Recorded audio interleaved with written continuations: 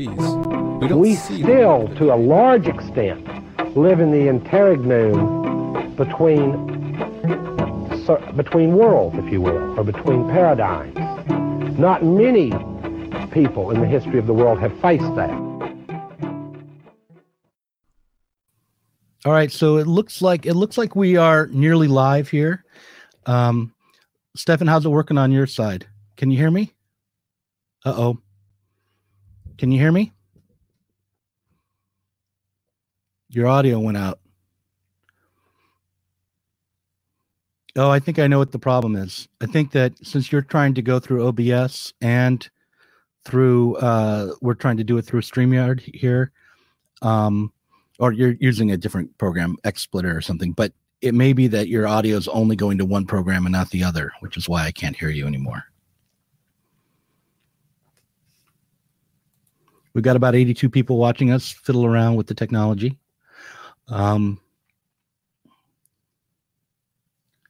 Yeah. So do you want to turn off your program and then come back on and I'll send you the file later. Can you hear me? Not if you can hear me. All right. So neither of us can hear the other. Wave, can you see me? Okay, yeah, I can't hear you either. I'm going to knock you out of here. Okay. So what's I'm going to remove him and go back to Twitter and talk to him. But while I'm doing that, I'll tell you that what we're going to be debating today is the nature of freedom. And we'll also be talking about, I guess, whether or not communism is a workable idea and how it compares to capitalism. I hope to do some unexpected things. Can you hear me now, Stefan? Hello?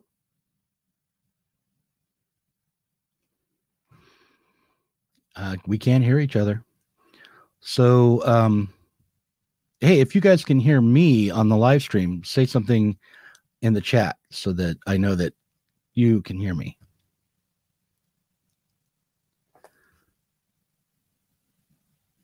I'll wait for the delay. I guess there's a delay between what I say and what people see on YouTube. But yeah, so it looks like this may not come together. I'm going to unmute him. No, he's muted on his side. Unmute yourself. Okay, wait. I can hear you. All right. I'm not sure how I got muted. Okay, let's just do it on your side. Okay. Let's just do it on your side. Can you just give me your channel so I can tell people to go? Yeah, it's Zero Books. I'll send you a link to the YouTube. Thanks. Hold on one second. What we're going to do as we get going here is start by reading off some. I'm going to tweet this to you first. Thank you. Yeah, but we're going to start off by reading some a list of fallacies. And the idea here is we have a book that came out a while back called Give Them an Argument, Logic for the Left. And that is the kind of my guide for how to deal with argumentation, and especially when dealing with people of the opposite political perspective. And I just sent you the link to the YouTube video. So I want to try to present arguments here. I'm not Ben Burgess. Ben Burgess is the author of the book Give Them an Argument, Logic for the Left, and he is a philosophy professor and teaches logic. So if there were ever to be a third debate, that would be probably the last person that he'd be the final boss, maybe. But why don't we go through this list of fallacies? So the first one that we won't be using today is the ad hominem fallacy. I think that's self-explanatory. It's where you insult someone and use that as an argument instead of an argument. So for instance, something like Adolf Hitler was a vegetarian, therefore all vegetarians are Nazis, would be an ad hominem argument. A straw man argument is where you present a different version, a weaker version of your opponent's argument and attack that instead of dealing with the person's argument head on. Appeal to ignorance is when you use the lack of evidence as evidence. For instance, no one has ever seen a flying saucer, therefore there are no extraterrestrials on other planets, would be an appeal to ignorance. That doesn't follow. A false dilemma is when you say you can either do one thing or another, or this is the outcome or that is the outcome, when there are middle categories that might apply. So, for instance, she either loves me or she hates me. That's a false dilemma. She might be indifferent to you. A slippery slope fallacy is where you set up a chain of causes and then get to an absurd conclusion by skipping several steps in the causal sequence. A circular argument is where you argue you're in a circle. You might say something like, I know that it's wrong to eat pork because the Bible says so, and then you would say, well, why does the Bible say so? Why does the Bible say so? Well, because it's wrong. A hasty generalization is when you appeal to anecdotal evidence that doesn't necessarily apply across the board and generalize. A red herring fallacy is where you just try to divert away from the argument. An appeal to hypocrisy. This is one that you engaged in when you were on the channel last time with Matt McManus, where you talk about the hypocrisy of the person that you're arguing with rather than their arguments. I don't agree that that's a fallacy, but let's let that go for now. Okay. Why isn't it? I don't want to let it go, actually. Why wouldn't that be a fallacy? No, that's good. Let's debate about debating. So the reason that it wouldn't be a fallacy is because we have a limited amount of time in which to evaluate people's claims and what they put forward. And if a fat guy tries to sell you a diet book and says that dieting is really, really important, you have to ask yourself, okay, well, if you're fat and dieting is important, then you should have followed your own diet. Now, if you have followed your own diet and you're still fat, then your diet book is not good. If you think that dieting is important and your diet book is good, but you yourself have not followed your diet, then clearly dieting isn't that important to you. So it is a way of evaluating a claim based upon whether the person is willing to put their own ideals into practice. So if I say that telling the truth is the ultimate virtue and you catch me lying a lot, then it's not like it doesn't disprove necessarily whether or not lying is a virtue or not, but it proves that I don't believe that it is. Okay. And I just want to stop you there. Okay. So it doesn't mean that the guy's diet book is necessarily wrong, but it means that it's kind of a waste of time to investigate it because he's not following his diet himself. Okay. Well, I understood you. If you're looking for rules of thumb for making decisions without rational argumentation, perhaps pointing to hypocrisy would be a good one. I don't disagree. Like if someone were trying to sell me, like for one, as I've gone to YouTube, sometimes I look around for people to give me advice on how to grow my channel on YouTube. And if their channel is smaller than mine, I generally don't waste a lot of time watching what they do. But that doesn't mean that I've actually considered their arguments. And the things that they actually might say might be really good or bad. I can't necessarily know the truth of their arguments, but I've chosen to forego rational engagement and use this is a rule of thumb. It's not a bad bit of reasoning, but it is when you're arguing or evaluating an argument, you can't appeal to hypocrisy. So the next one would be causal fallacy, which is where you come up with a cause that doesn't really apply and use a bit of magical thinking.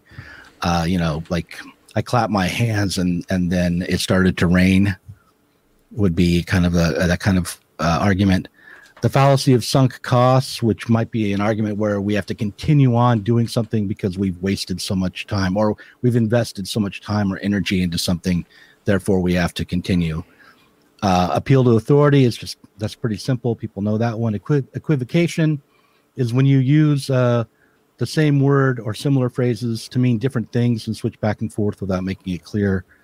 what you're saying. Appeal to pity is when you try to say, oh, I must be right because look how sad my life is, and you must believe me because something like that. The bandwagon fallacy is the last one. It's when you say everyone believes this, therefore it must be true. Can you just go back to the first one? I didn't quite get how that was an ad hominem. It was Hitler and the vegetarian thing. Yeah, an ad hominem is something like if you say Hitler was a vegetarian, therefore all vegetarians are Nazis or evil. I think that's a genetic fallacy. That's not insulting the person. That's just a generalization fallacy. Ad hominem is you're dumb, and therefore your argument is wrong. You're ugly, therefore your argument is wrong. And so that's not quite in the same category. But, I mean, look, we're not going to engage in these kinds of fallacies. I do want to, I genuinely do have Google, a lot of curiosity about the communist position. Converge with the ad hominem fallacy. According to Google, the genetic fallacy can converge with the ad hominem circumstantial and abusive fallacies, but they're not. So anyway, they're there's Okay. So it's. I was giving a rough sketch. All right, so we're going to be debating,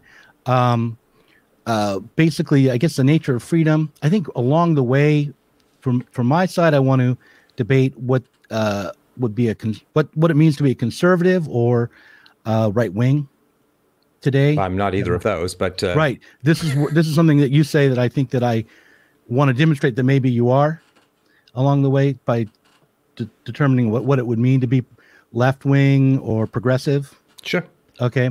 And then also, if you wanted to bring up the difference between capitalism and communism, and I guess you're going to argue from empiricism what their success rates have been. But I'll try to. You could just wait for my argument. Yeah. Okay. So go ahead. Do you want to start or shall I? Well, let's start with the juiciest one first. And I come at this from a genuine state of curiosity, and I really do want to understand this. So, everybody knows these numbers, right? They know the numbers that are ascribed to communism in terms of communists' body count. Now, of course, there may be some people who aren't massively aware of this. Let me just run through a couple here. And this is not an argument to disprove communism at all. I mean, I understand that, but I just want to get your thoughts on how you deal with this particular issue, right? So, I mean, estimates up to 100 million, 150 million. I've got a very specific one here, 149,469,610. People's Republic of China, body count over 73 million, just under 60 million for the USSR, Russian Soviet Federated Socialist Republic, that is 3.3 million. The Democratic People's Republic of Korea, 3.1 million. Cambodia, 2.6 million. If you've seen the killing fields, you know all about that. Democratic Republic of Afghanistan, 1.75 million. Vietnam, 1.6 million. Ethiopia, 1.3 million. Yugoslavia, just over 1 million. And it kind of goes on from there. And, I mean, everybody knows, of course, that what happened in the USSR was a human disaster of the first order. What happened in China under communism was a human disaster of the first order. You've got the Holodomor. You've got the forced evacuation of cities under Cambodia, driving everybody into the countryside where they starved to death. You have Cuba, North Korea, and so on. And this is, it sounds like I'm trying to be provocative, but I'm genuinely not. How, as somebody who's on the left, do you approach this information and deal with it? Well, okay, the way I deal with it and the way I generally think about it is to consider it as the failures of the 20th century, the failures of attempted revolutions in the past. And when I think about it, I have to ask myself, do these examples, and there are many of them, should that lead me to abandon the entire project of let's call it human emancipation or revolutionary change? Human emancipation's too broad. I mean, I think you and I are both interested in human emancipation, but this is socialism and communism. Hear me out, because the thing is, I have an argument for why a socialist project is a project for human emancipation. But you can't. And I can make that argument, right? And you can't equivocate when I'm talking about communism and you start talking about human emancipation. You're immediately substituting terms, which we kind of agreed not to do at the beginning. So let's deal with the topic of communism. All right. So communism.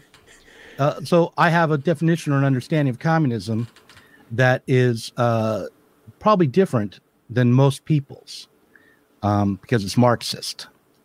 Rather than coming out of like a distorted view based on loose understandings of what happened in the Soviet Union. It's based on my readings of Marx, which I started doing after the economic crisis of 2008. So the first thing that drew me to Marx was trying to understand that economic crisis.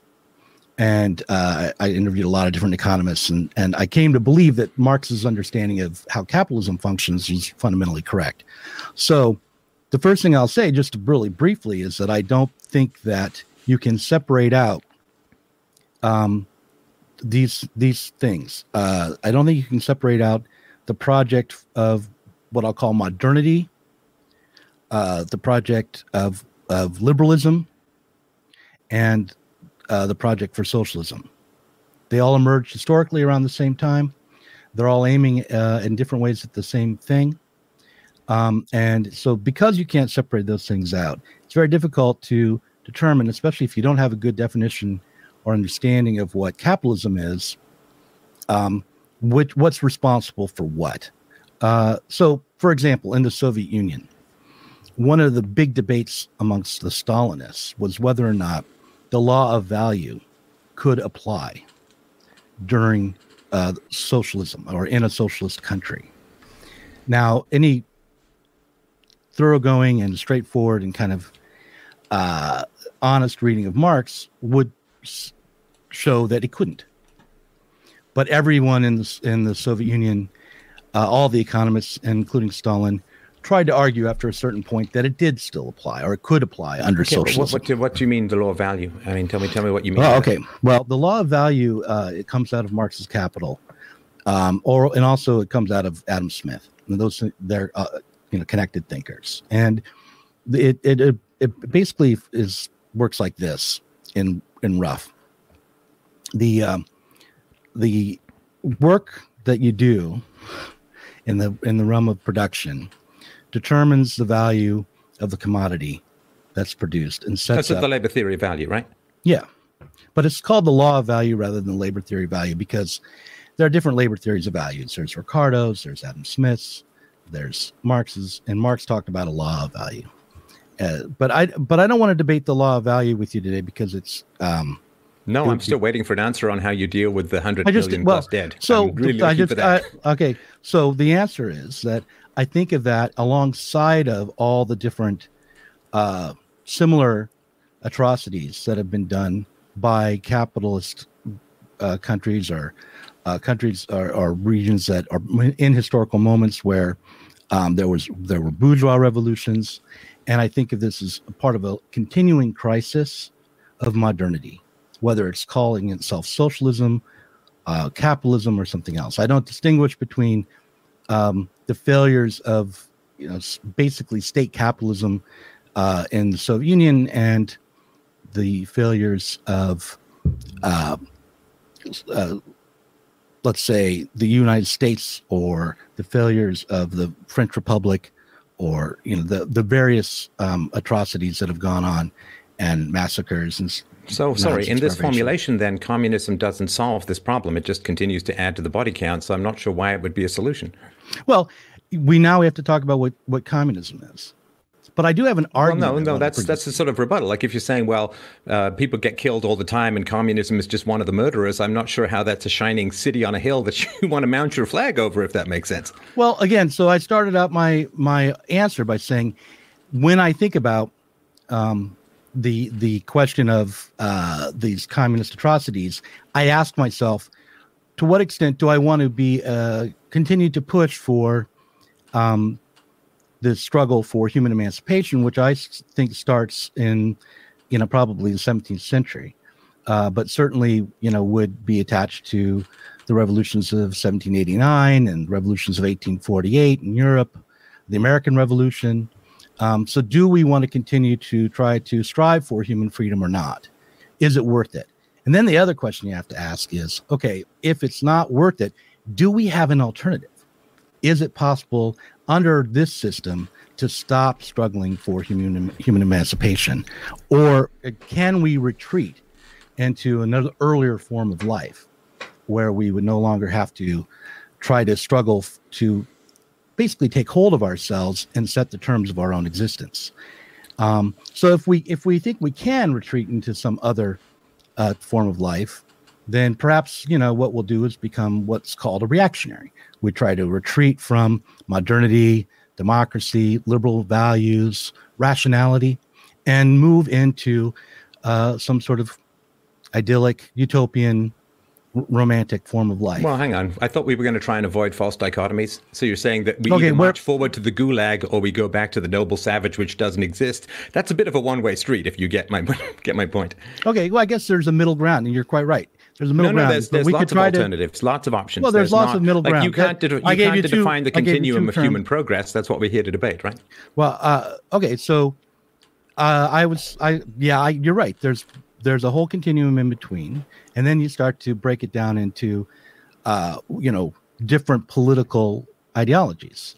All right, so let's say that I don't want to become a reactionary. Well, what are my other options? Well, I could become a conservative Republican, as an example. That's actually probably still in line with liberal modernity. It's not rejecting the whole thing outright, and it too has its own history of atrocities. But I could try to. I'm certainly not going to be able to find a modern tradition, political tradition that doesn't have a body count. So, but if I, I guess we could start. Hang on. Go ahead. Hang on. Free markets. You talk about state capitalism. That's an oxymoron, because capitalism is voluntary, peaceful trade. The state is the initiation of the use of force, usually against a legally disarmed population. And so, if you're going to try and make equivalent peaceful trade and coercive oligarchical state power, I think we need to get into those reeds and separate the wheat from the chaff. Okay, so now we've stopped in our first round. I've answered your question, and you are changing. You haven't. I'm sorry to be annoying. At least I don't understand your answer. Oh, well, that's okay. I don't expect you to understand my answer before I presented an entire argument. But the first question was, how do I think about the history of communism? And I've answered it. Now what we're debating is my understanding of communism and capitalism good enough? And do I have a thoroughgoing understanding of the free market as something? If you can define free market, we can use free market and capitalism, I guess, interchangeably. Maybe free market's better. I don't think we can. And here's why: because the free market is only one aspect of capitalism. It's not the entirety of it. So capitalism relies on both a mode of production. Well, hang on. Let's define what it is first before what it relies on. Well, I'm beginning to. You start to talk about how it functions, and that you're then beginning to describe what it is. So it has both a realm of production and a realm of exchange. The market is the realm of exchange. The workplace, the factory, this is a realm of production. You can't separate those two things out. But there were factories and places of exchange and money and buying and selling in the Soviet Union, but nobody would say that the Soviet Union was equivalent to a Western, more free market economy. I would say that it was influenced by the market.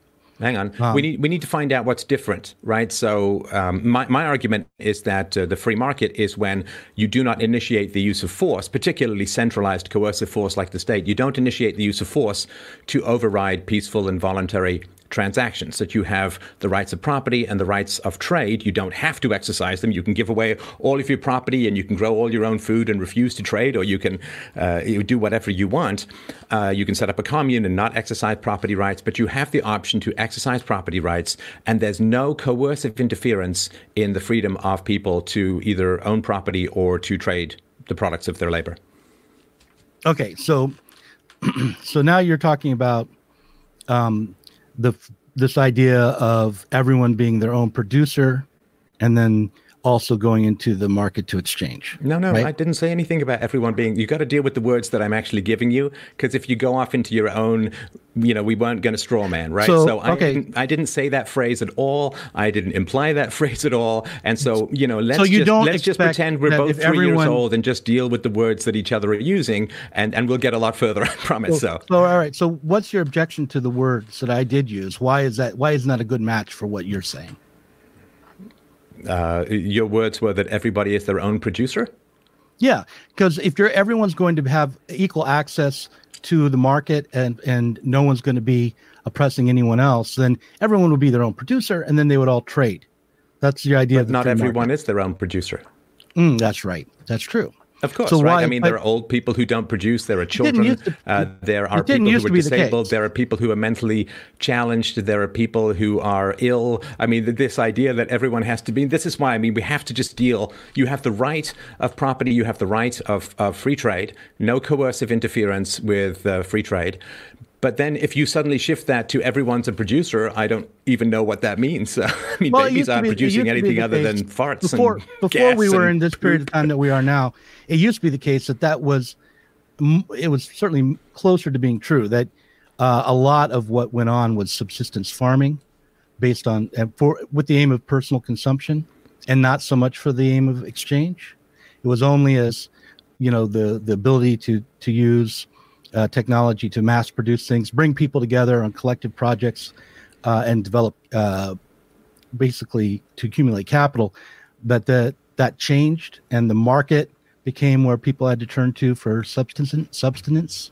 Well, they didn't have to. Why did they? They could continue to do subsistence farming if that's what they preferred. Right. Well, what happened was as subsistence farming was phased out, and by the way, through the use of the state, then so not the free market. Well, okay, but the market. See, yeah, that's right. It was not the free market alone that created these conditions, but the market itself emerged through the sweeping away of subsistence farming and the bringing together of people to create capital. Well, and sorry, it was. I will certainly say that there were economic drivers outside of the enclosure movement and the power of the aristocrats, the power of the state to kick people off their land, which is that a farmer who's really good at producing food is more likely to outbid a subsistence farmer because he's going to produce 4 or 5 or 6 times the crops through whatever mechanism or skill or hard work or whatever that he is going to put into the equation. So, and I mentioned this in the debate we had last time. Outbid to whom? Sorry? You're talking about subsistence farmers. They're not competing in the market. Well, in a sense, they are for their land, right? Hang on. So they're not. They own their land, and they're using their land to grow the crops that they need, right? That's a subsistence farmer. So they're not in competition yet. I understand what the term subsistence farmer means. I really do. I understand what that means. Right, okay. But somebody's going to come along and offer them a huge amount of money for their land. Right. And so a subsistence farmer is someone's going to come along and say, I'll give you $100,000 for your 10 acres or 5 acres or whatever it is. Right now. And that's because the subsistence farmer isn't going to be able to grow more and sell anything. Whereas somebody who's going to come along and use that to produce 5 or 10 times the amount of crops. And sometimes it's up to 20 times the amount of crops they got out of the agricultural revolution. So in general, there certainly are state actors that kick the serfs off the land. And that was reprehensible. But there is also a general movement that the ownership of the means of production, in this case land, tends to accumulate to those best able to maximize resource production. That's absolutely true. I don't disagree with that at all. That capital accumulates and tends to accumulate to those who can outcompete everybody else and produce more faster. It also tends to that monopolization and accumulation also tends to move towards crisis. So then you'll have the kind of a cycle where, the people are very successful. They produce a lot of mass goods. Their companies grow and grow and grow. And then the profitability tends to sink, and then they go into crisis. And someone else comes along, buys that up or pieces of it up, and can start to be profitable again. That's Marx's theory of crisis without Well, it's not really a crisis, is it? Well, I mentioned these. It's not a crisis for capital. It's a churn. Yeah, it's a crisis for the people involved. Sure. And the way that I just very briefly scale, every once in a while, so you get things like World War II coming out of it. You can't. Coming out of what? Out of economic crisis. No, that came out of state crisis. That was a state-engineered crisis. Okay, so this is where you and I disagree. Mm-hmm. I think we're going to have to table that disagreement. No. Let's do this disagreement. The World War II is a pretty important event in human history. Let's do it. Well, so what is your theory of the economy?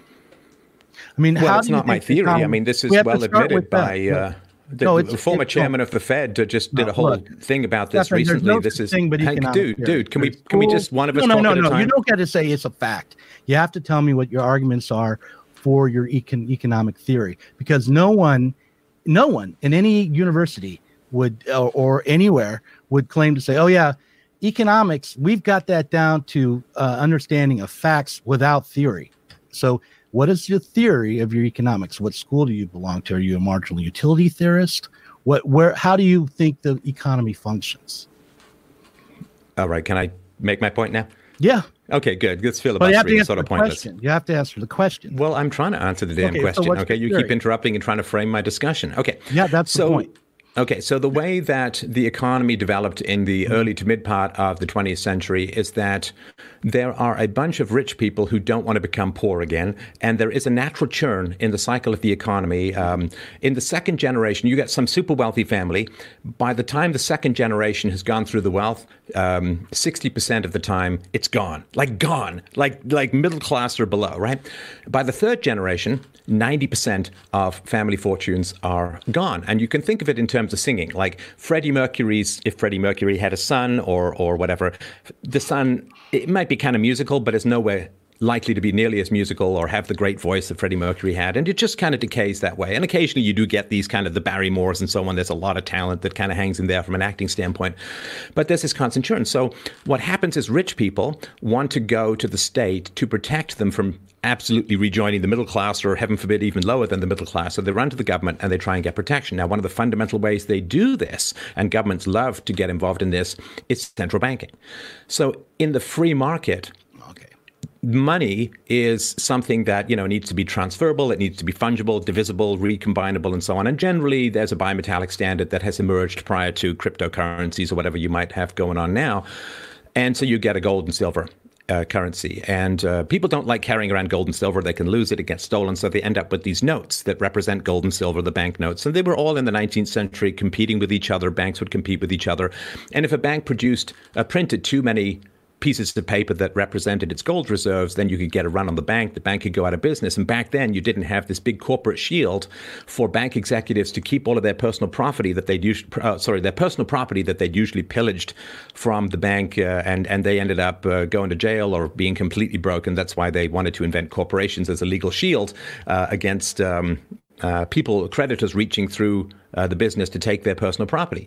So what happened then was the governments decided to take over the control of money. And this really was central banking. It's the Federal Reserve and lots of other places around the West went into this. And then the government could create money at will. And and this was nothing to do with the free market. In fact, it's the very opposite of the free market. Now, what happened then was, in the First World War, the Allies could not possibly pay the war bills because there was a gold standard. They were running out of gold. So they decoupled gold from currency. And then you could just print as much money. You can run the printing presses, but gold is pretty hard to find. I mean, I've actually done this for years. It's a hard thing to dig out of the ground. And then after the end of the First World War, when Germany had all of these reparations to pay, they just printed money like crazy. You got the hyperinflation of the Weimar Republic, where one of my ancestors took his entire life savings out of the bank, went across to a cafe and paid it all to buy one cup of coffee, and that was it for his entire life savings. And then you got this, of course, financial crisis because they were printing so much money. The entire Western system was awash with money to pay off war debts, to pay off the war brides and pensions and healthcare for veterans and so on. And so you got this massive stock market boom, and then you got a restriction in the money supply. And Ben Bernanke, I think, a former chairman of the Fed, has admitted all of this, that this is all a fact. It's not a theory. This is, and again, you can take his word for it, not mine. And then what happened was, when there was the stock market crash in 1929, there was actually a worse stock market crash and a worse economic crash in 1920. But within 18 months, it had resolved itself because you kind of had a do-nothing bunch of politicians or the vestiges of the former free market politicians in the West. But what happened was after the stock market crash in 1929, they put massive controls into the economy. They controlled wages. They controlled prices. They restricted the money supply. They did not allow interest rates to fluctuate according to market demand. And you got a 14-year massive Great Depression with 25, 30%, 40% unemployment, which generally ended up culminating in, well, one of the things that drove Hitler to power and then ended up culminating in World War II. So, I mean, this is just one aspect of how things went, but it was kind of a central driver. Can I respond now? Yeah, please. Okay, so I have two things to say to all of that. The first one is, that's not an argument. And the second thing is, it's not. Wait, what I said is not an argument? None of that is an argument. That is a just so story. You just told me a little story. Some of it actually was coherent. Some of it wasn't. Just deal with the argument. Stop characterizing the damn argument like a 12-year-old. Well, just tell your argument is don't add one of the argument. Just respond to it like an adult, for God's sakes. No, okay. Could you repeat in 2 minutes or less an argument that explains how banking works, how you think banking works? Because wait, sorry, you want me to explain how banking works in a free market? That's right. That's because in order in a free market, sure, in a free market, that'd be great. Because the problem is, in order to understand whether or not it's true that an economic crisis brought on the Great Depression rather than a conspiracy of bankers, which is what I kind of heard you saying. And tell me if I'm wrong on that. Was it a conspiracy of bankers with state support that brought on the Great Depression? Well, do you want me to just go through it again? I'm not sure what you. No. I just want a yes or no on that one. I don't know what you mean by a conspiracy of bankers. Were the bankers conspiring with the state to create the conditions which then inadvertently or on purpose created a crisis, an economic crisis, or how am I possibly supposed to know what backroom deals were cut in 1926 in New York or London or Paris or Rome? I have no idea, but I do know that when governments have the power to print their own money, they would rather print money than raise taxes. And this is generally where an inflation of the money supply results in higher prices in general. And we can see this occurring, of course. And then when prices start to increase, then the governments have to tamp down on interest rates, which causes a misallocation of capital. I mean, there's a whole Austrian theory of the business cycle, which I won't go into in great detail here. But that is, I don't know what conspiracy means, but yeah, for sure, governments would rather print money than raise taxes. So you're saying there's the argument. Thank you. So what you're saying is that the economic crisis, which was experienced as a fiscal crisis for the nations in Europe, came about because rather than tax their citizens, they printed money. That's what you're saying. Okay. Yes. So my question would be, what was it that made it the conditions so that taxation of their citizens was politically unfeasible? Do you think that politicians prefer to raise taxes or borrow money? I think it depends. I think it depends on the circumstances. For instance, in around after the Great Depression, around the late 30s and 40s and 50s, the tax rate was much higher, and it was actually considered to be a public good. The public was very accepting of the tax rate being higher. And FDR was very successful as a politician with a high tax rate because the economy was booming and people had homes. Wait, the economy was booming in the 30s?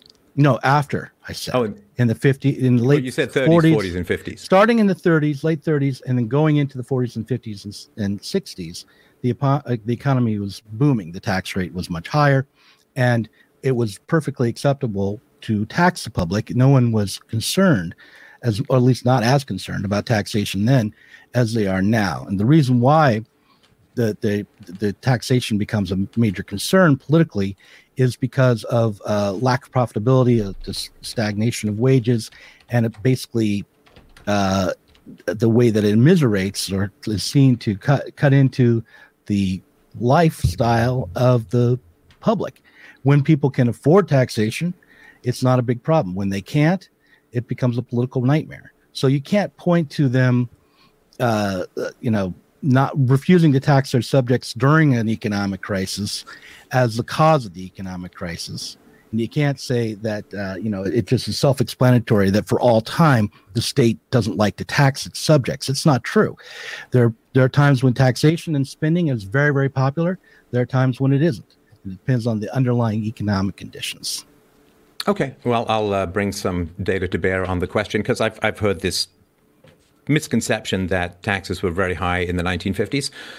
So this is an article, I'll send you the link, from Scott Greenberg. There is a common misconception that high-income Americans are not paying much in taxes compared to what they used to. Proponents of this view often point to the 1950s, where the top federal income tax rate was 91% for most of the decade. However, despite these high marginal rates, the top 1% of taxpayers in the 1950s only paid about 42% of their income in taxes. As a result, the tax burden on high-income households today is only slightly lower than what those households faced in the 1950s. So,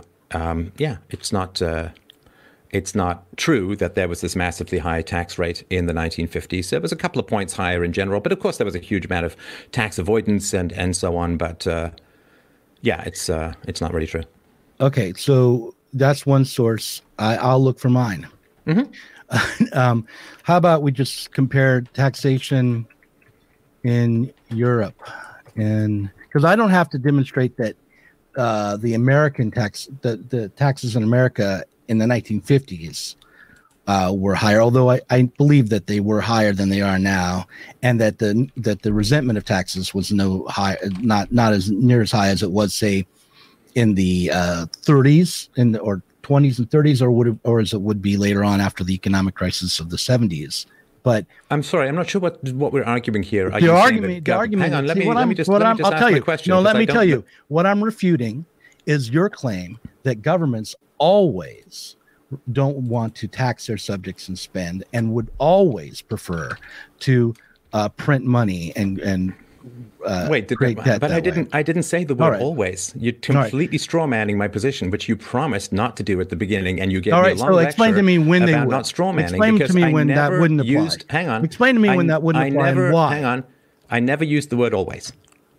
Okay, I didn't say you did. I just said you just said that my position was that that's what I'm arguing against. Prefer. I said that's what I was arguing against. But that's not my position. So why are you arguing against something I never said? No, if I'm wrong, tell me when the tax rate was higher and the government was happy to tax its subjects, and it wasn't the case that the government always or universally, or any other word you want to use. No, but I didn't use any of those words. Okay, fine. So that's great. Then boom, I scored a point, because your whole point, your argument was governments would always prefer would prefer. You're not hearing what I'm saying. I never said the word always.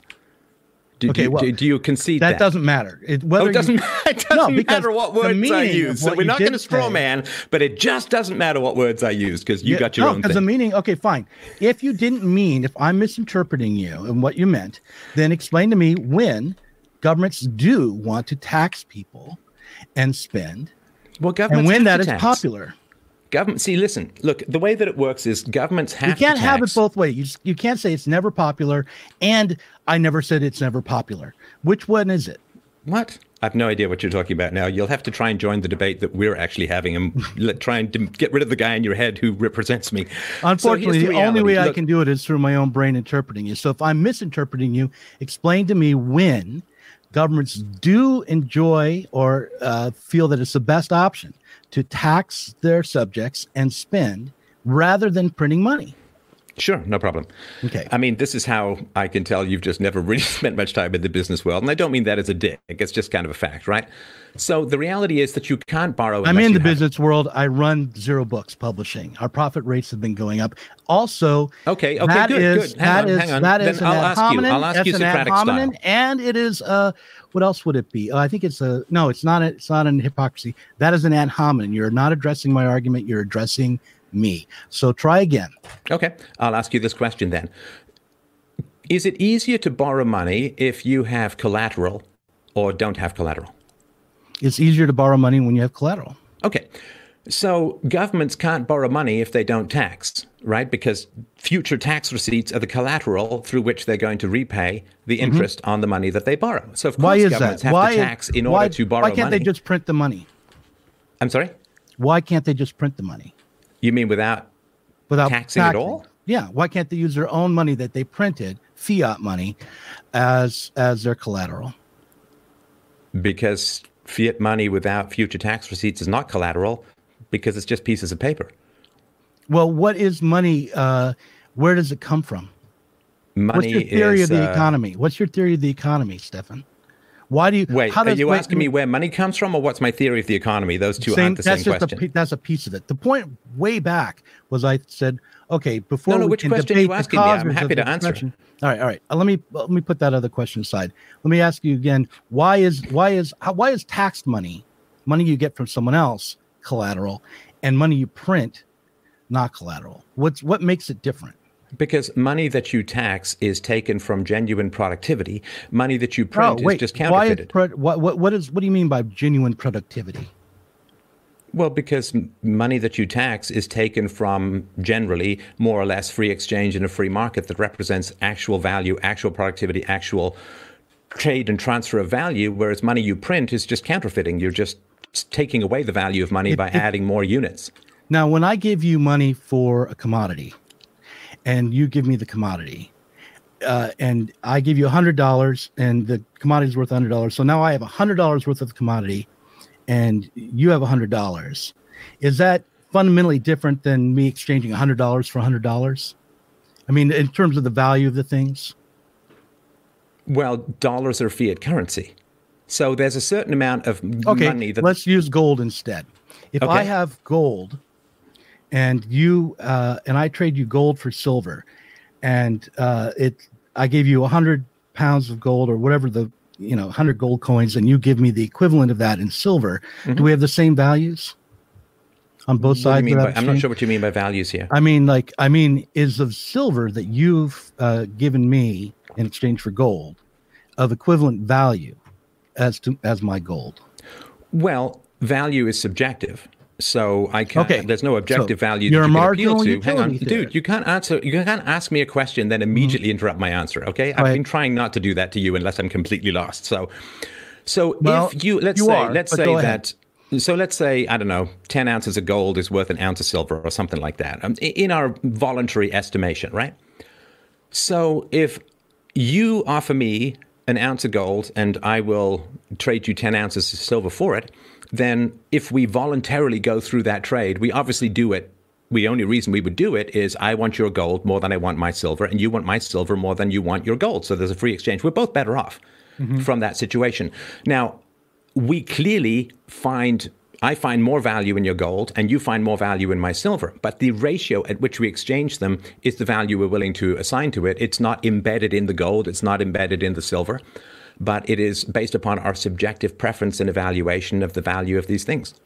Why is it that the money that the state would print wouldn't be subjectively valued by, let's say, the bank as collateral? Why would that exchange not work? What if the value is subjective?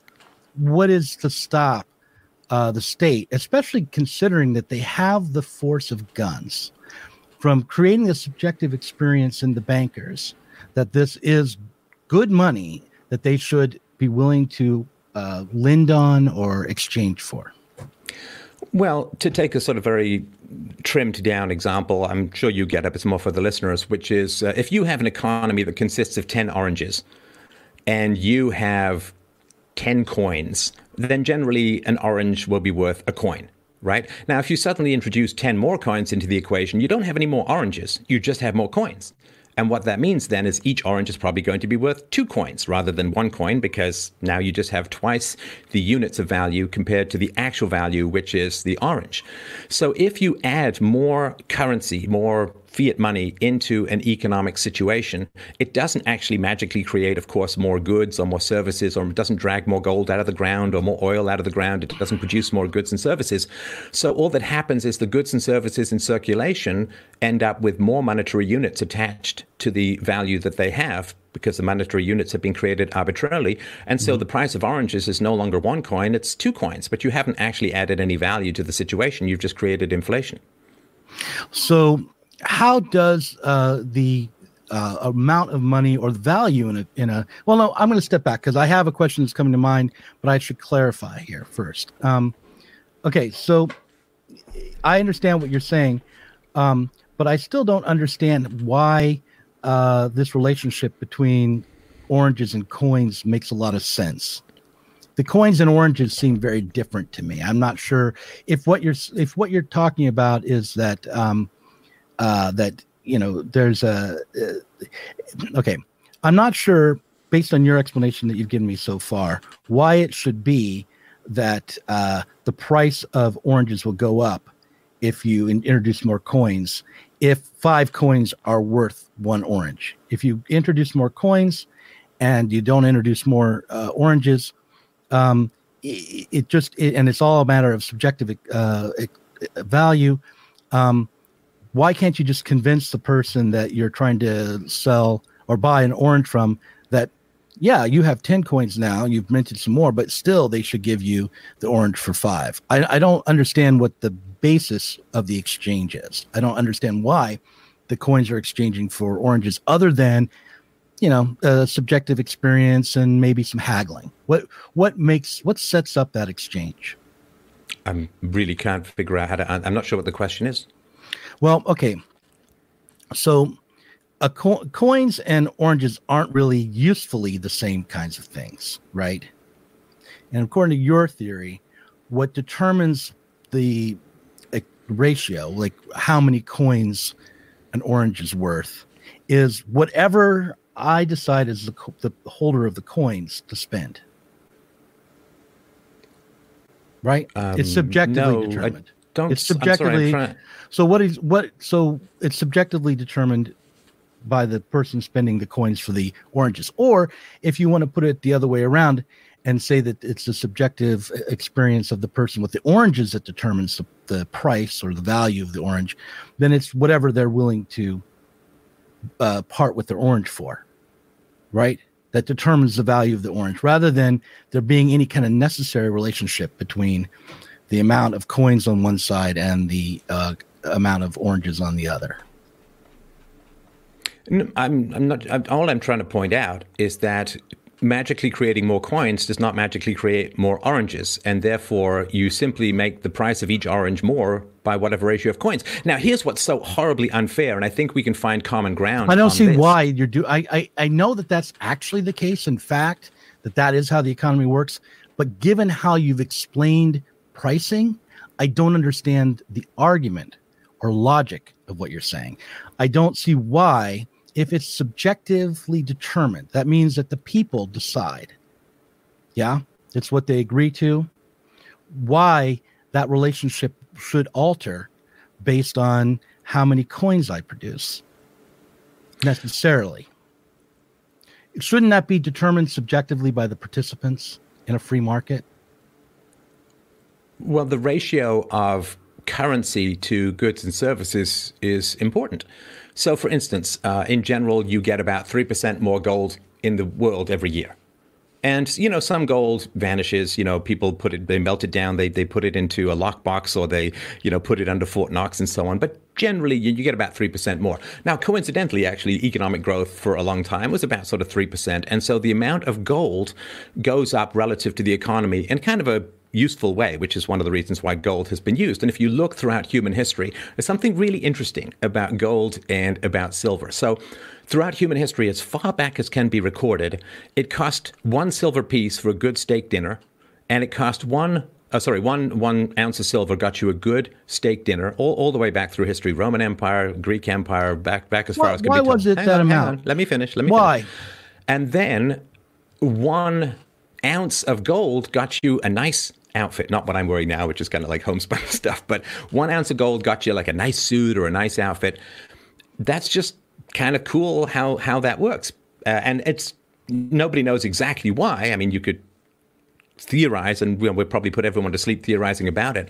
But there is a kind of stability to the value of things. And of course, you'll notice that when the value of fiat currency goes down, the demand for gold tends to go up. Why? Because the government can always print more money. And now it doesn't even have to print it. It can just type whatever it wants into its own bank account. And what happens, which is really horrible, is that the people, like let's say the government creates an extra $1 billion, right? They just type $1 billion more into their own Fed bank account, right? And then they start lending that money out. Now, here's what's so unjust, and here's why this mechanism works so horribly to the advantage of the privileged classes, which I think you and I would both have equal amounts of contempt and anger towards at the moment, which is the people who get that money first, they spend it at its full value. But then what happens is, as the money washes out into the economy, it raises the prices of everything it brushes up against. And the poor, those furthest from the center of power, those furthest from the center of central banking, they end up with a significantly devalued dollar. I mean, geez, I remember when I first came to Canada, 1977, stepped off the, we couldn't afford to fly from England to Toronto. So we flew from England to New York, and then we took a bus up to Toronto when we moved to Canada, my family. And I remember back in the day, you could buy a candy bar. This makes me sound like the youngest guy on the planet, right? Obviously, right? But you could buy a candy bar for 10 cents. 10 cents.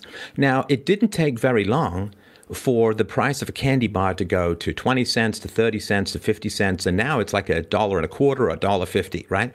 So what's happened? Have candy bars become like computers, just smaller and so much, like they 15 times cheaper to produce? Well, no. All that's happened, and you can see this when Canada was decoupled from the gold standard. I think that happened under Pierre Trudeau in the late 60s, early 70s. And you can see this under Nixon as well, with stagflation in the 70s. Originally, you had to have a gold backing to your dollar. Like you could take your dollar and you could exchange it for gold, and therefore the government couldn't print too much money because you could get a run on the dollar. Government couldn't pay it. And progressively, first under FDR and then finally under Nixon, the gold standard, like the fiat currency, was decoupled from gold, and you could just print as much as you wanted. And that's when inflation really began to hit the skids, right? I mean, went through the roof, so to speak. And the reason why this mechanism is so powerful is the elites get the money at full value, and then the poorest and those in the underprivileged, the marginalized communities end up getting that when it's basically turned into toilet paper and they can't buy anything of value with it, really.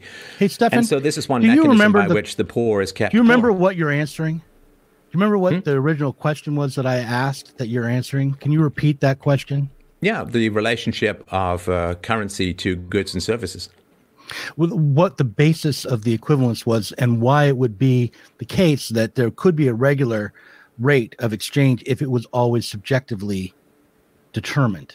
That was my question. The ratio is not subjective. I just want to, you were a theater major at one point, right? One of your things since you were a theater major?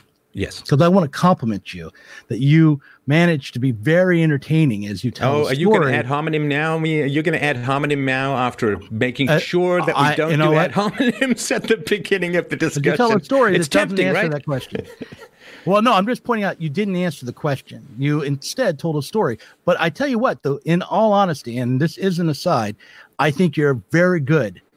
I like as someone who can tell a story. I don't think I could have maintained that as long as I did, as you did, and be entertaining without answering the question. But so the point here is that I didn't hear anything in your explanation, and I do have to admit you're not great because I did kind of fade on you, but I didn't hear anything in your explanation that one amounted to an answer to my question, and two. That I could refute because it was a story and not an argument. You weren't making claims that I could really go after. Certainly not arguments. So, well, hang on. That's again, you're just insulting my argument and insulting me by calling me a storyteller rather than somebody who's making an argument. But the fact that you can't rebut the argument does not mean I don't even know what your argument. There was no argument. Okay, but you're not following what I'm saying. I don't understand how this relationship is created, given that the way that the relationship is created, I can't teach you subjectively, and Doug, you don't have an argument or even an understanding of my question. Doug, so go ahead. The fact that you can't understand what I'm saying is not my fault. I can't teach you Econ 101 in the course of a debate. Like if I'm sitting there trying to sort of understand quantum physics and I say, well, I don't understand anything that you're saying. You're just an actor. You're just making stuff up. I mean, do you understand this ridiculous argument to that's make? fair. That's fair. But the problem is, if you were teaching me Econ 101, you would say, okay, let's go over this concept. This is how this concept works. This is what this concept is. You'd start like that. You wouldn't say, let me tell you a meandering story that doesn't really all connect together. I mean, you might, but then you'd be a particularly poor teacher and arguer. But I'm not trying to teach you. We're having a debate, which means you should have come prepared. Oh, no. In order for us to have a debate, you have to state your arguments clearly. So I actually have a side that I could argue, but before I get there, I have to kind of get you up to speed, which is why I'm asking you these Socratic questions. So, for instance, I don't think that in market and utility theory, there's a good explanation for why things exchange at a regular rate. I think that the labor theory of value does a much better job of explaining that. When you say that everything is just subjectively determined, then it doesn't seem to me that you can claim that there would be even anything like a fair price. Fair would be whatever people decided on in that moment. There wouldn't be a regular rate of exchange. What do you mean? Like, of course, a fair price is whatever people decide on in the moment. So if I take something that's, let's say it's made of gold, and if I overcharge you, could you overcharge someone? In a free market, I don't know what you mean. So there's no such thing as overcharging in a free market. Compared to what? I mean, I don't know what you mean. If you and I voluntarily agree to exchange money, assuming there's no fraud involved, fraud is something that would be sanctioned in the free market. Of course, it's just lying, it's falsehood, it's misrepresentation. So if you decide to buy something from me and you voluntarily, do your research and you find it's the right price, I don't know what it means to be overcharged. I mean, it's just something we voluntarily agreed to. Okay, so given that that's the case, that there is no way to overcharge for something, let's go back a step and ask the question again about why it would be the case that you couldn't just print money.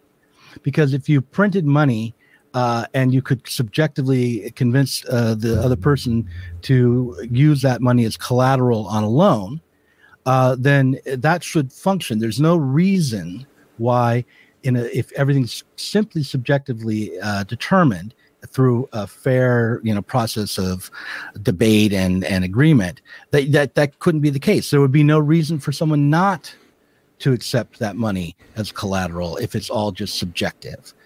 So, yeah, there has to be a material basis, some sort of consequential basis for why that isn't good. Okay, collateral. I understand. I'm sorry if I didn't get it. I think I've got it through my head what the issue is. Okay, so to go back to the oranges and the coins, right? Mm-hmm. So the subjective value of an orange is subjective. I mean, I know that's a tautology and all, but, if I've just had 5 oranges and I've stuffed to the gills with oranges, I don't really want to pay much for an orange. I probably would pay to not have an orange. Whereas if I'm dying of scurvy, I'm some horrible sailor, press ganged into the British Navy and I'm dying of scurvy, I would give my kidney for an orange because it's going to have me live, right? So there's no objective value in the orange. However, there is an objective ratio between the money and the oranges, right? So we go back to 10 coins, 10 oranges, right? Now, if you have 20 coins and 10 oranges, then each orange is now worth 2 coins rather than 1 in general over time, because it is an objective doubling of the money supply, in this case, the coins. It's an objective doubling of the money supply relative to the fixed number of oranges. So while our preference for an orange may be subjective, it is not subjective, the ratio of the coins or the money to oranges. So simply printing more money devalues each particular unit of money unless you have an equivalent increase in the goods and services produced, which is not, government printing of money vastly outstrips the growth of the economy. Okay, so but what I don't understand there, so what you said is, okay, the ratio is objective. The fact that there is 10 oranges and now there's 20 coins, and that's an objective fact. But our subjective appraisal of what the consequence of that might be is still subjective. No. And the value of the coins in relationship to the oranges is still subjective, because what all we have to do at that point is convince one another that, yeah, I still have these coins and I'll have more coins than you have oranges, but the coins and oranges are subjectively worth the equivalent still. I mean, unless I don't see an objective reason why the increase in the number of coins would suggest that there should be, an increase in the price of the oranges. I just still don't see that. Yeah, well, it is an objective fact. You have 10 oranges and 20 coins. So when you have 10 oranges and 10 coins, in general, it'll shake out. And, this could be exceptions. You could convince someone, but in general, over time, it will shake out. If you have 10 oranges and 10 coins, each orange will be a coin. If you have 20 coins and 10 oranges, it will eventually be the case that the oranges in general will be worth 2, because you still have the same actual production, which is 10 oranges, and you have much more money chasing the economic interactions. And so if everybody gets, what's going to happen, right? So let's say the way that it works out is this, right? I can explain it really quickly in a way that will be perfectly clear to you. I'll be really brief, right? So let's say what happens is, let's just play this out, right? So there's a little village, right? And there are 10 coins and 10 oranges, right? Now someone, maybe from the government, maybe from the Federal Reserve, comes along and gives me 10 extra coins. Well, what do? Well, I start buying up a bunch of oranges, right? But what happens is people end up with more coins, but there's no more oranges. Why do you do that? Why would you buy more oranges if you got those extra coins? Well, I have increased capacity to demand things now because I have more money. When people get more money, they generally buy more. That's why people want more money, right? Well, are you going to eat those oranges? Well, this is a theoretical example, okay? We don't have to get down to an economy of 10 oranges in reality, right? Well, are you buying them to exchange with someone else? No, it doesn't matter. It just means that if you have extra money, you will generally buy more, and that drives up demand.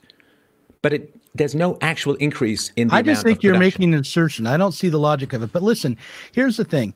If you won $1 million, would you spend more, do you think? Not on oranges. No, forget the oranges. Would you spend more if you won $1 million? Maybe not. I think I would put a lot of it into savings. Okay, so if you put the money into savings, that means the bank can lend out more, so people will go and buy a bunch more to start the businesses because the money now that you put in the bank is used to lend out to entrepreneurs. So they'll end up buying more. Like, unless you just stuff it under your couch in $1 bills in general, in which case you're taking money out of circulation and raising the value of everyone else's money, that money is going to be spent. Almost, you go and invest it, it's going to get spent. You put it in the bank, it's going to get spent. So if you get extra money, it's going to end up being spent. Nothing you said, everything you said is absolutely true. It has no bearing on the question of the relationship between the oranges and coins to start with. That doesn't explain that relationship. I do agree that, as an assertion, what you asserted was fact, but it doesn't relate. Okay, so hang on. So if you get the $1 million, and let's just say you go and spend it, or you put it in the bank, someone spends it, right? Mm-hmm. That increases demand for goods and services, right? If I put money in the bank, that increases demand for goods and services. Yeah, because the money doesn't sit in the bank. They lend it out. I know, because I took out loans from a bank to start a business, right? So the bank will lend it out to people. They will go and buy stuff, right? No, not necessarily. That didn't happen, say, in 2009 when the banks did get huge amounts of money, but it didn't get reinvested, and certainly it didn't increase consumer spending. And the reason why was because people thought, you know what, investing in production right now is a losing proposition. It's better to play around in the financial markets because it's really hard to make a profit. We haven't even talked about profit. No, but the bailouts have nothing to do with the free market, right? Well, I'm talking about a free market situation here. Yeah, it doesn't matter whether it has anything to do with the free market. You asked me the question of whether or not if I put money in the bank, that would necessarily increase consumption. And my answer is no. You didn't ask me, is the bailout free market thing? No, you didn't ask that. So I don't see how that has any relevance at all. No, hang on. We went from you putting money into a bank, which is a not bailout situation, and you suddenly dragged in a bailout situation, and you say, well, that's perfectly legitimate. Well, it's not. I'm talking about a private economic transaction of you putting money into a bank, and you're now going to a multi-$100 billion government. Now you're arguing the morality of the players or some shit. Look, that is not what we're debating. We're debating whether or not when you invest money, you put money into the bank, whoever it is, that automatically produces more consumption in society. The answer is no, it doesn't. And I gave you an example. There are thousands of others. No, but that's not you putting money into a bank. That's a government bailout. That's a very, very different situation. One is free market and one I put is money coercive. into the bank. Whether or not there will be capitalists out there who want to borrow money from the bank and invest in production, and also consumers who are getting paid enough to want to spend more, because I put money into the bank isn't determined by whether I put money in the bank or not. Well, how do you think the bank pays interest on its deposits? How do I think the bank the bank pays interest on its deposits based on lending and collecting interest from others? Lending. There we go. Mm-hmm. That's exactly what I'm talking about. They lend money out.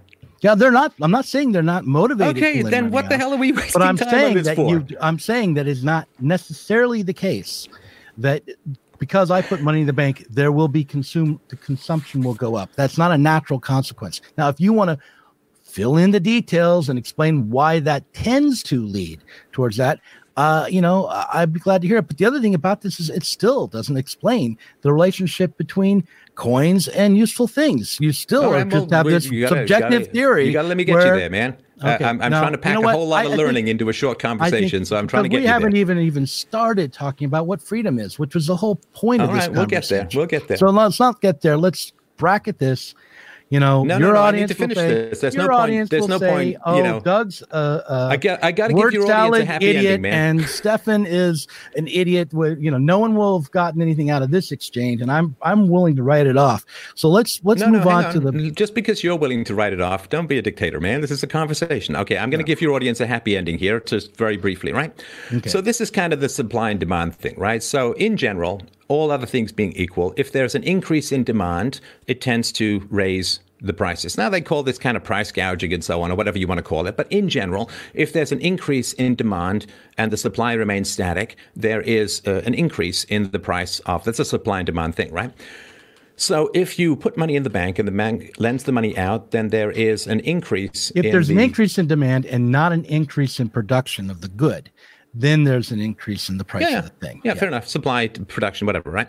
Mm-hmm. So that's all I'm trying to point out is that when you have increased money in a situation, it tends to stimulate demand, which tends to raise prices. So if you've got 10 oranges, 10 coins, and you suddenly have a whole bunch of extra demand because of the new coins, it will simply raise the price of the oranges to be about 2. So that's just all I wanted to say from the very beginning. All I'll say in response to that is when we started with our isolated, very simplified explanation of oranges and coins, there was a whole lot of stuff that wasn't filled in the background of that. And that was, I will say, was historically developed. And then I'll leave it at that. But in other words, in reality, the mechanisms and institutions and all of that, the mode of life that what brought that question of the oranges and coins to become such a dominant question, that developed historically. But here's what I want to go to now with this conversation, which is on the nature of freedom. Okay, and I have 2 arguments, and they're rather abstract, and there may be nothing in here that you even want to argue against, but I will say it to go back to the answer to the question of why I still believe in socialism. And I don't mean to interrupt you when you start here. I'm just going to mute so if I'm taking notes, it doesn't clickety-clack everyone into obscurity. So okay, that's fine. So here's my arguments. Human societies set up the terms of human social relationships, including whether or not freedom of thought and expression is possible. The primary way human societies determine what is possible is by creating systems to meet human needs and imposing norms on people in order to meet the needs of that system. And if we want to maximize freedom of thought and expression, we must create a system to meet human needs that encourages these sorts of freedoms, the freedoms of thought and freedom of expression. And then I also have this as a kind of follow-up on the socialist side of this, a society that creates conditions wherein the majority of people must ingratiate themselves to and work for a minority of people in order to meet their needs incentivizes servility and self-censorship. Under capitalism, the majority of people must ingratiate themselves to and work for a minority in order to meet their needs. Therefore, capitalism incentivizes servility and self-censorship. Those are my two kind of conjoining arguments. Okay. So freedom of thought, freedom of expression is key, right? Mm-hmm. Now, unless you have private property, you don't have freedom of expression. In other words, unless you can go and buy a canvas and buy a paintbrush or buy a typewriter or buy a computer or, have money and rent a blog or buy a blog or create a website that's yours, you can't have freedom of expression without property rights. In other words, if the government owns property, if there's no private property, the government can terminate your access to what you need to express yourself. Your government could come and confiscate my webcam and my microphone and so on. So unless I actually have absolute property rights, I really don't have any right to freedom of expression. Okay, so I gave you two arguments. And what you've done is you've asserted. Oh my God! You're just describing my arguments. Can you just respond to them? No. You haven't given me an argument. You've responded with an assertion. Now, what's wrong with? I gave you an argument. The fact arguments. that you don't see it as an argument is not my issue. Very simple syllogisms, and you haven't responded by taking on my arguments and arguing against it. Instead, you said you must have private property in order to live, basically, in order to have. Well, no, that's not what I said. You said you weren't going to strawman me. That's not what I said. Or in order to live freely, I guess. No, that's not what I said. No, it's not what I said. No, you didn't say that exactly. Okay, can you just deal with what I said as you promised at the beginning? Sure. What did you say? Tell me what I missed. Wait, I just said it. Were you not listening? I was listening, but okay. Well, what did I say? I can't use every single word that you use. Just the general argument. Just the general argument. This is why we're not having any luck here. Just give me the gist of the argument that I just made about 20 seconds ago. The gist of your argument was, without private property, there could be no access to the things of life and the things that we need in order to have free expression, in order to create our expression.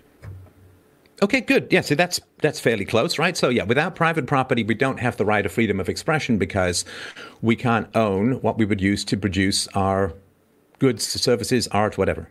I disagree with your assertion, not your argument, that private property is necessary to provide people with the things that they need to have that creative expression. Well, private property doesn't provide you with anything, but if you earn it and create it, it should be yours. Well, why should it be? Because you keep referring to my argument. I haven't referred to your argument. You haven't made one. Dude, you've got to let me finish my thought, okay?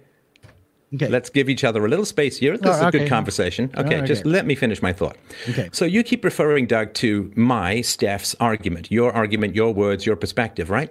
So you clearly understand that I own the effects of my body, in this case, me vocalizing this particular argument. Now, you may disagree with the argument. You obviously do. You may not think it's an argument. You may just refer to me as an actor, whatever it is, right? Mm-hmm. But the reality is you don't think you're arguing with someone else, and you hold me responsible for what it is that I say. So clearly I'm exercising self-ownership to produce an argument which you identify as Steph's argument, right? So I own my argument, and that's one example of property rights. So here's what I think you're doing. I think there's an interesting question here as to whether or not there can be freedom and autonomy without the concept of property. What you're talking about is I recognize you as a human subject and as a free and autonomous one, right? And I'm not trying to stop you from being free and autonomous, but the question of property goes beyond that, especially when we stop talking about simple property of your body, yeah, and your expression, and property and the property to own. Let's say things that are collectively used. If I own things that other people need, because I don't necessarily need your expression. Somebody else needs your microphone, don't they? No. Nobody else in the world could use your microphone. Someone else could use it. But wouldn't they say they need it? No. What do you mean? I'm just going to say that no one was said to me that they need it. No, but somebody, if you offered up your microphone for free to people, would someone take it? Perhaps. No, they would. It's a nice microphone. It's a nice. I mean, you've got a nice voice, but it's a nice microphone too, right? Your setup is nice. Okay. So if people, so I get where you're getting to. I got a little nervous there, but I get what you're getting. No, I'm not going to take your mic. No. Okay, so here's what you're getting at is that everyone needs each other, and the things that one another that we produce together to survive. In other words, there is no you on your own. You don't need the microphone to survive. Well, I do actually now. Why? Because it's how I make a living. It's part of how I make a living. No, there's tons of ways you could make a living without using the microphone. Well, okay, if I'm willing to, but look, you don't need to eat that sandwich. You could eat something else. Sure, I understand. Right? We're agreeing. Right. Okay. So, but you're exercising exclusive monopoly control over the private property of your microphone in order to have freedom of expression. I need to be able to use and consume things in order to have freedom. Right. And if you didn't have exclusive right to use your microphone, you wouldn't have the freedom of expression, at least that we are engaging in today. Why do I need the right? Why don't I just need the simple material ability? I'm not sure what you mean. Well, what is a right exactly? Isn't that a social agreement? Well, now we're going into a whole other question, which is what are rights? Do you want to go that way? That's fine with me. Yeah, that's part of it. I think that's an important question. What is a right? How is it backed? And why is it necessary? And why is it necessary for material things to be distributed so people can consume them and use them? Why are rights so important?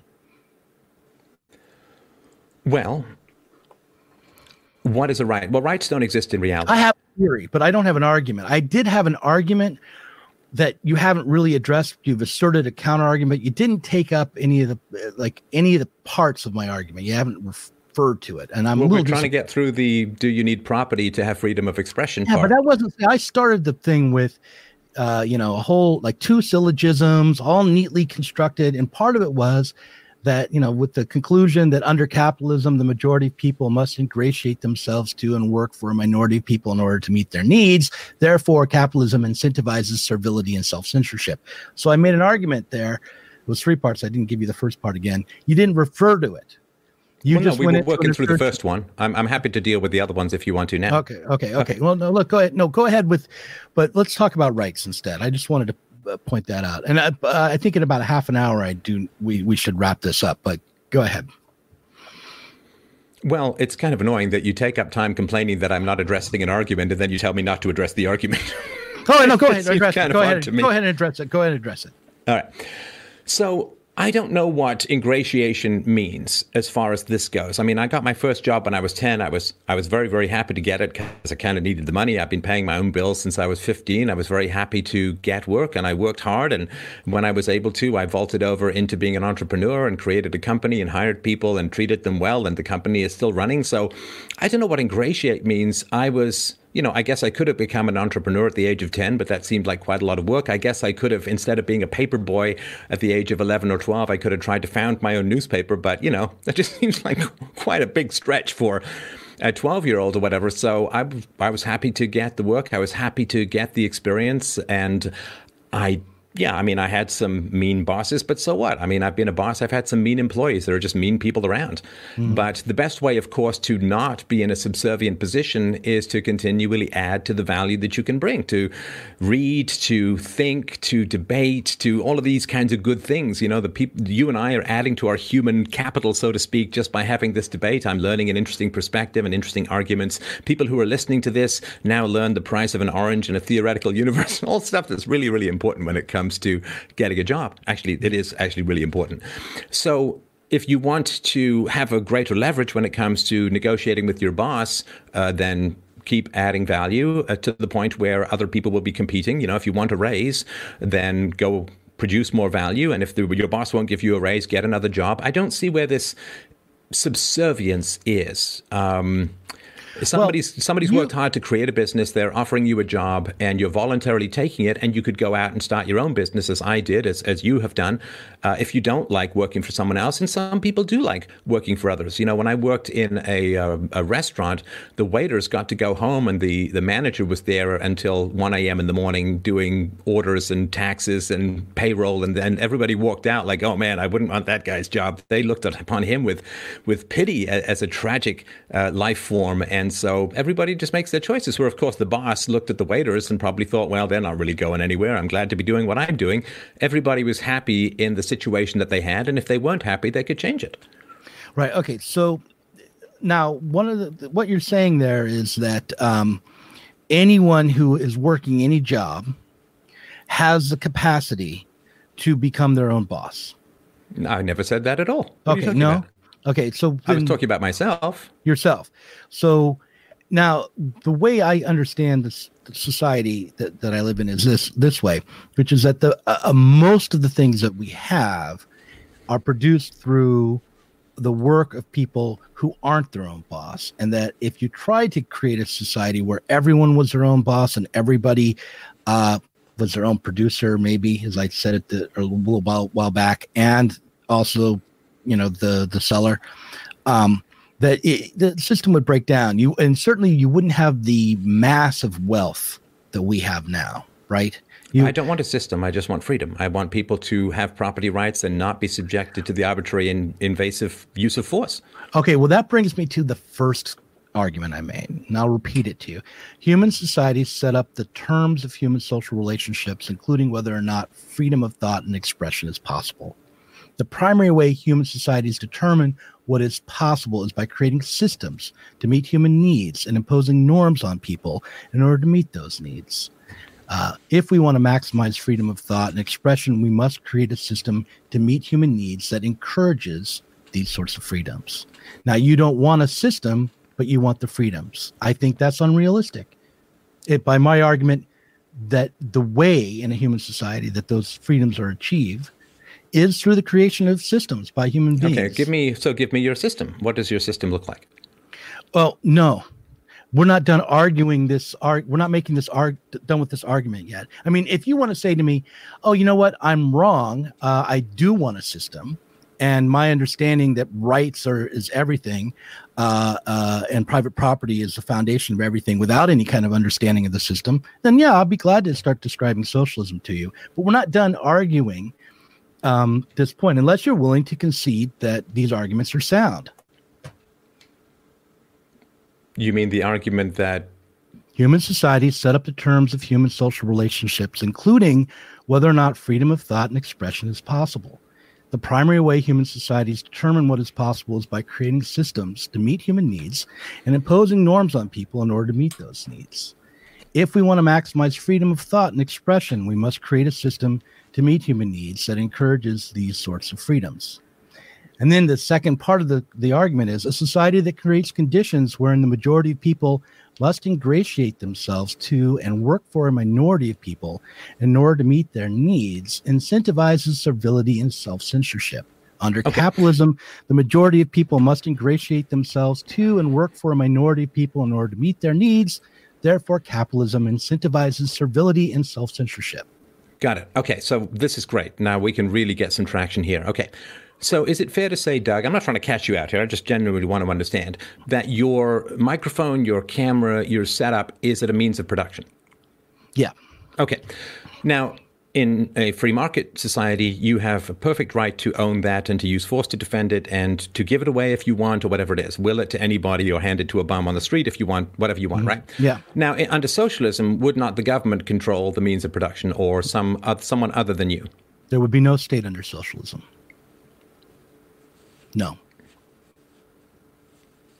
So who controls the means of production under socialism? Well, the workers do. And they don't do it through a state apparatus. The state apparatus is there in order to manage contradictions between classes. So if you don't have a minority owning all of the means of production, then you don't need a state. the state is a tool of the bourgeois class. No, but to get there, right? I mean, the socialism that I've always seen is a bigger and bigger government transferring the means of production from one group to another, from, you can say, individuals to, usually it ends up being other individuals, although theoretically I know it's to the proletariat. This is why I called the transitional phase. In the transitional phase, wouldn't it not be the case that, I mean, you know, there are socialists who openly talk about nationalizing or taking over the means of production. Do you disagree with that methodology? Well, taking over the means of production and nationalizing them are not the same thing. When we talk about workers taking over the means of production, in fact, by Marx's account, that's not enough. Oh, man, I must have been yelling at you. I'm sorry. My throat is sore. Hold on. I hope I don't have the coronavirus. I got a tickly throat now. If the idea of Marx is that you take the means of production and you transform it. It's not that you... Wait, who takes the means of production? The workers. And how do they take it? Well, maybe through an occupation. This is a tricky thing, but maybe through an occupation. Not really. Factory. How do they take it? Are they legitimately permitted to use violence to take the means of production? Well, okay, so this is where we have an ethical quandary, right? At what point is it worth it to act against a minority of people and change a system when they don't want you to? If you have a majority of people who want something, but a small minority don't, you know, how do you handle that? What I would hope you could do is maybe social pressure. Simply make it impossible for people to oppose you because there's such a will to take hold of the factories that they will submit. Maybe it's not immediately conceived of as being in their self-interest, but they can't go up against the will of the 90% of the population. You just have the popular people behind you. Sorry, go ahead. I mean, that's one way to conceive of it. Unfortunately, in this world, what tends to happen is that you have small pockets of communities where this idea rises up, but it doesn't spread everywhere. And so it rises up somewhere and then it's just smashed by the majorities. You can think of the commune, the Paris Commune, and just the rows of coffins of the communards as an example of when, you don't really have the popular support that you need in order to hold on to and transform society against. But do you yourself condemn the use of violence in this movement? Yeah, I would condemn the use of violence in this movement. Oh, good. Well, that's great. Because to me, proletariat seizure of the means of production is generally it takes place with great violence. Violence is the midwife of the revolution. You can't make an omelet without breaking a few eggs.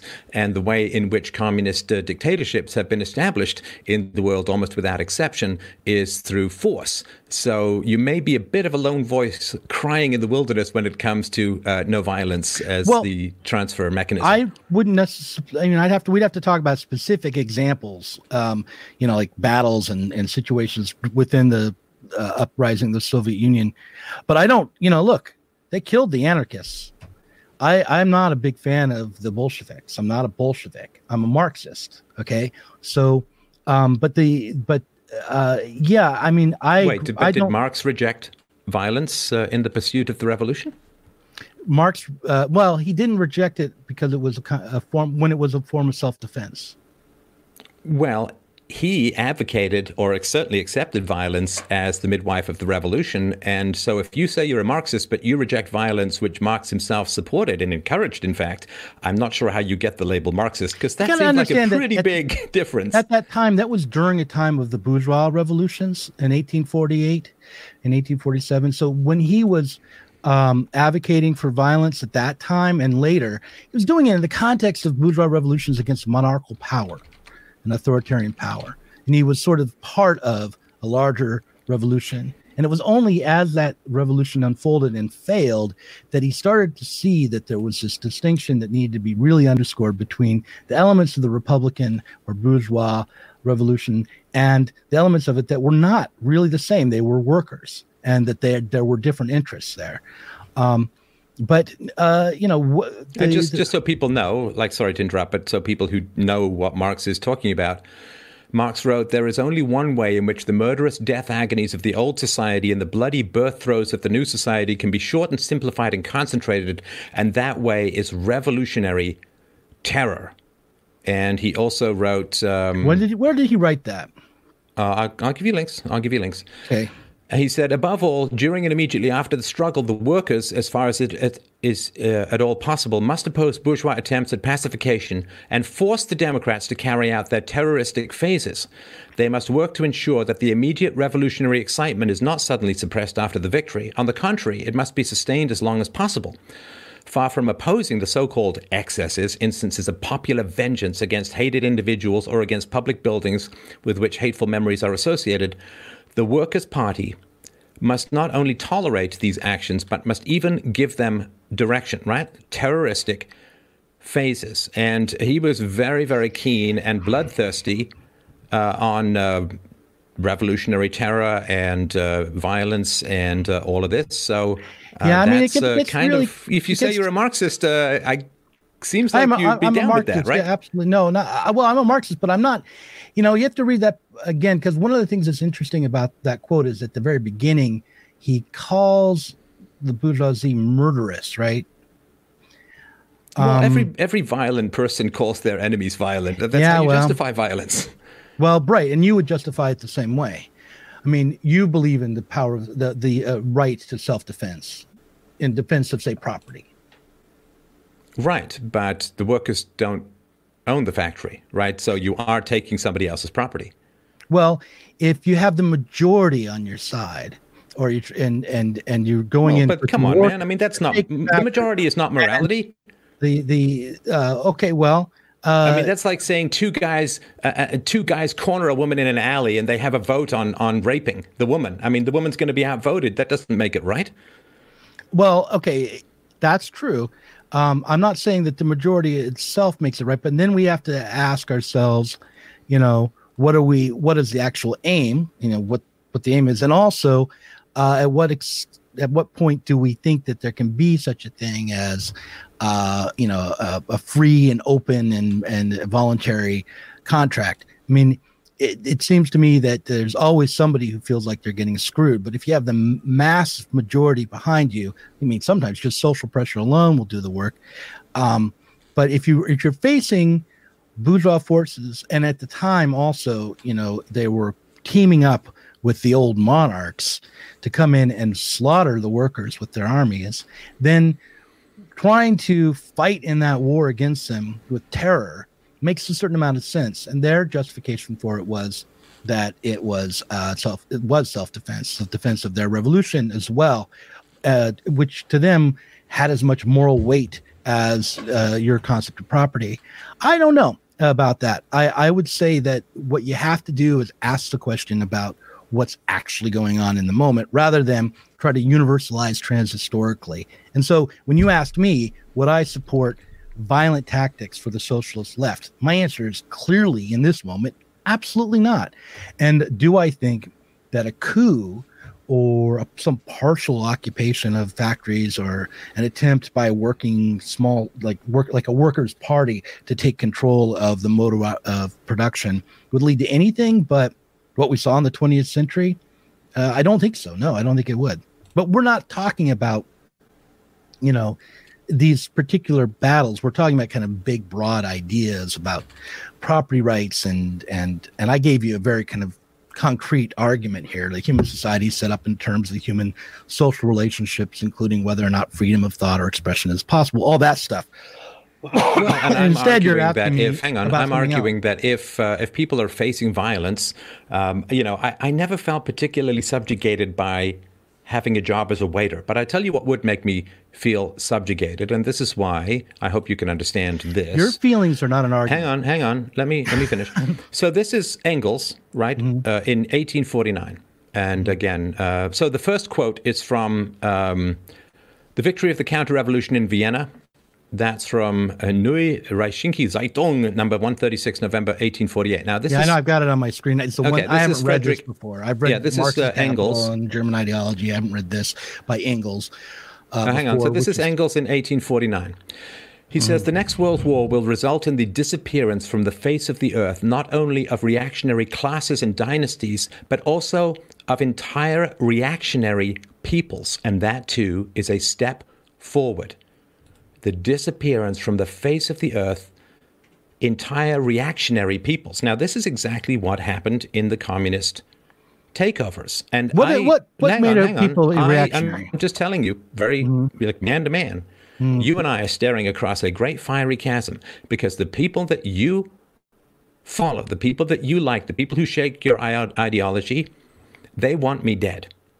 They want to put a bullet in the back of my head because I would be considered one of these reactionary people. This is Lenin in 1917. And Marxist-Leninism is a big thing. He says the state is an instrument for coercion. We want to organize violence in the name of the workers. And that's not good. This is the Cheka chief in 1918. The public and the press misunderstand the character and tasks of our commission. We stand for organized terror, this should be frankly stated, being absolutely indispensable in current revolutionary conditions. Trotsky on Stalin in 1940. Under all conditions, well-organized violence seems to him the shortest distance between 2 points. So the theory is of killing people, organized political terror, against me, against my family, against my child. Excuse me for taking it a little fucking personally, because history has said and has proven that the rivers of blood that follow the institution of the ideology that you like gets me and people like me by the millions absolutely fucking killed. So I know that's not you, but you can at least understand why I'd be a little nervous about it, right?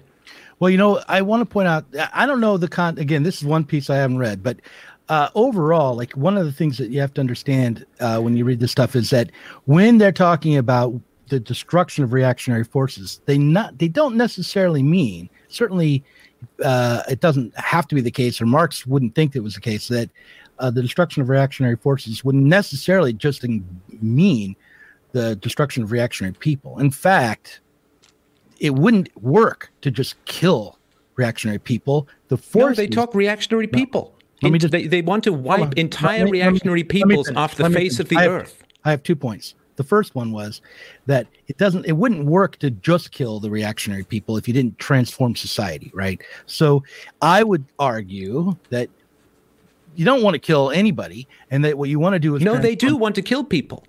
Did you not hear what I read? They really, really, really want to kill people like me.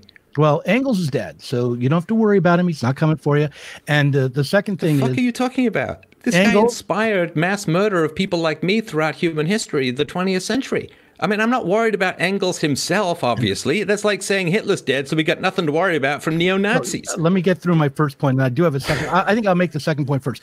The second point was that this was a massive, very effective appeal to pity. It's a fallacy, and it is not a great one in terms of making your argument. You following an ideology where they say they want to kill me is not...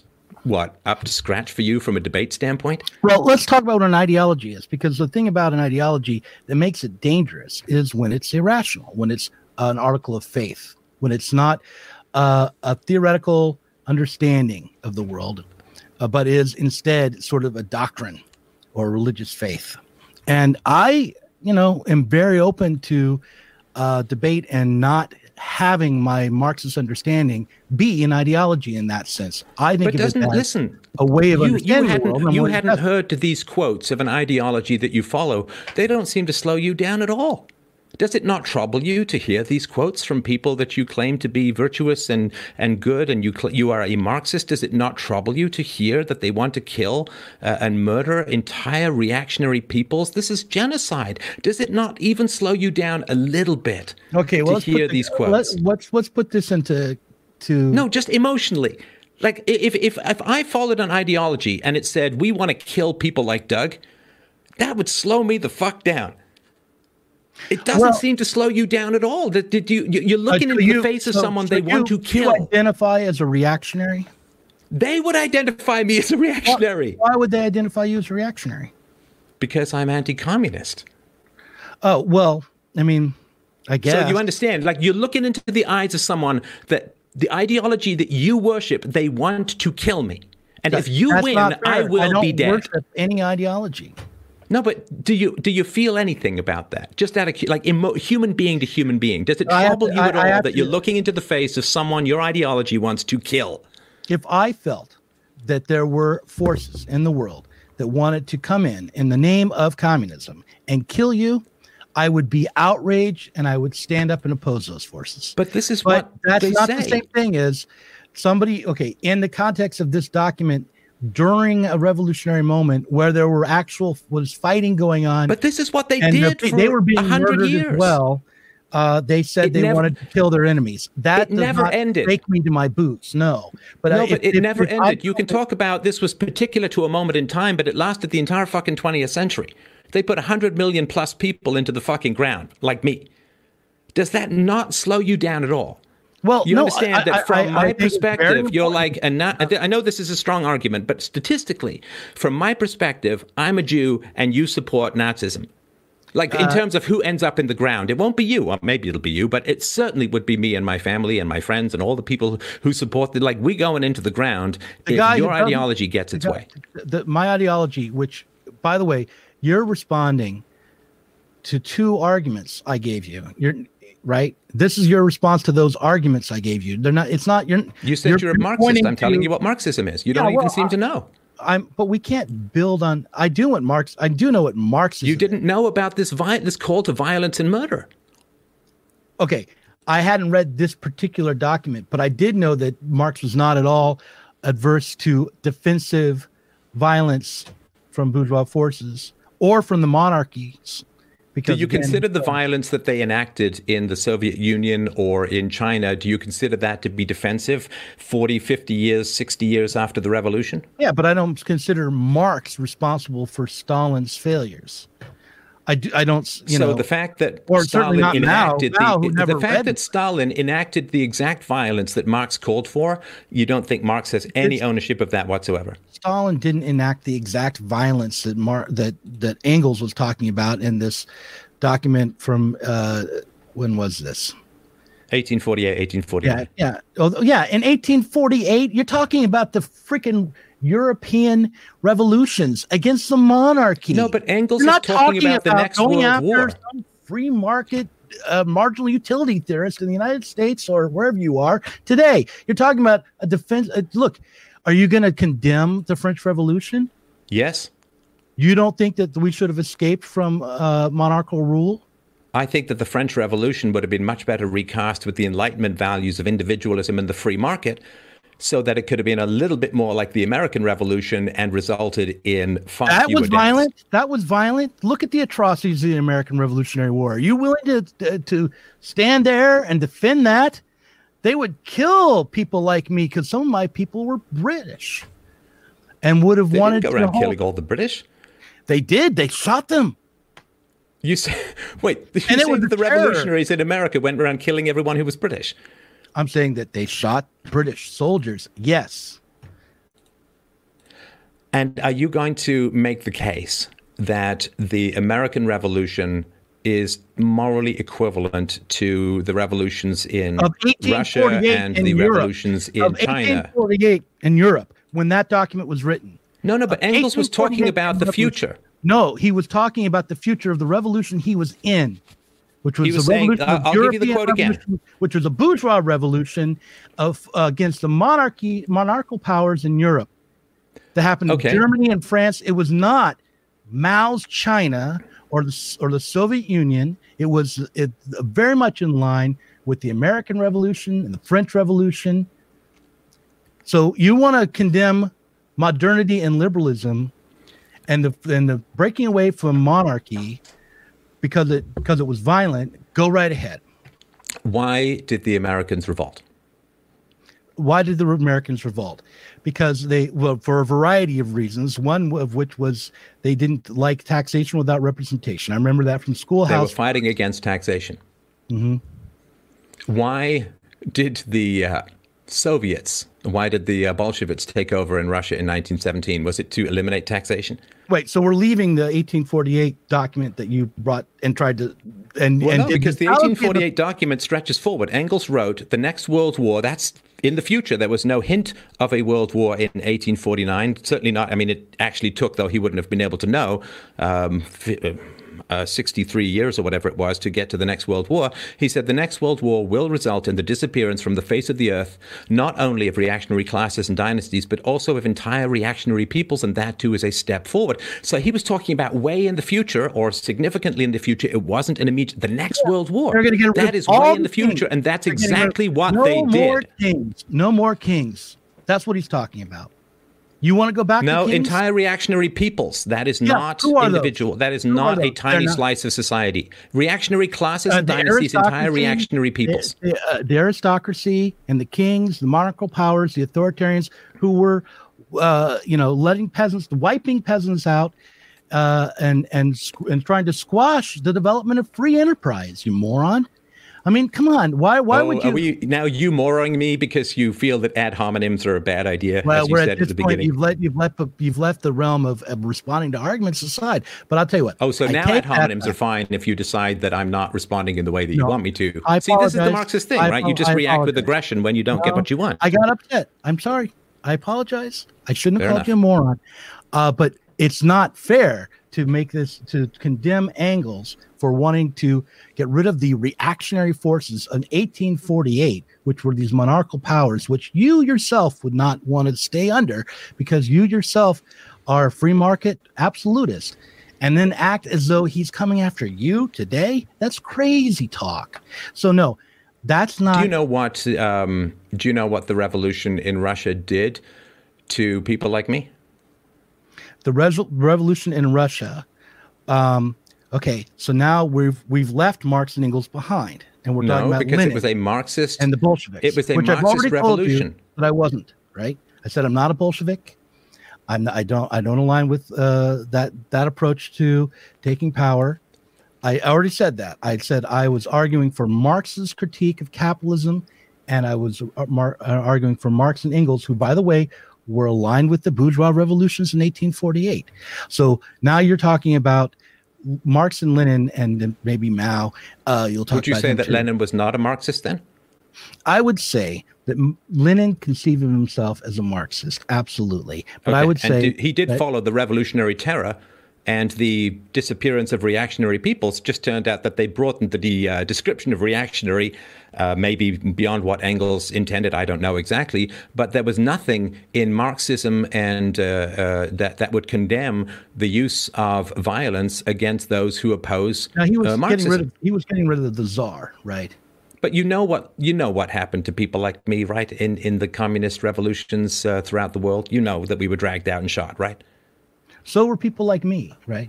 So why on earth would you want to have anything to do with this fucked up ideology that countenances revolutionary terror and has enacted it on hundreds of million people plus in one century alone? Like, what the hell are you doing in this vicinity of this murderous doctrine?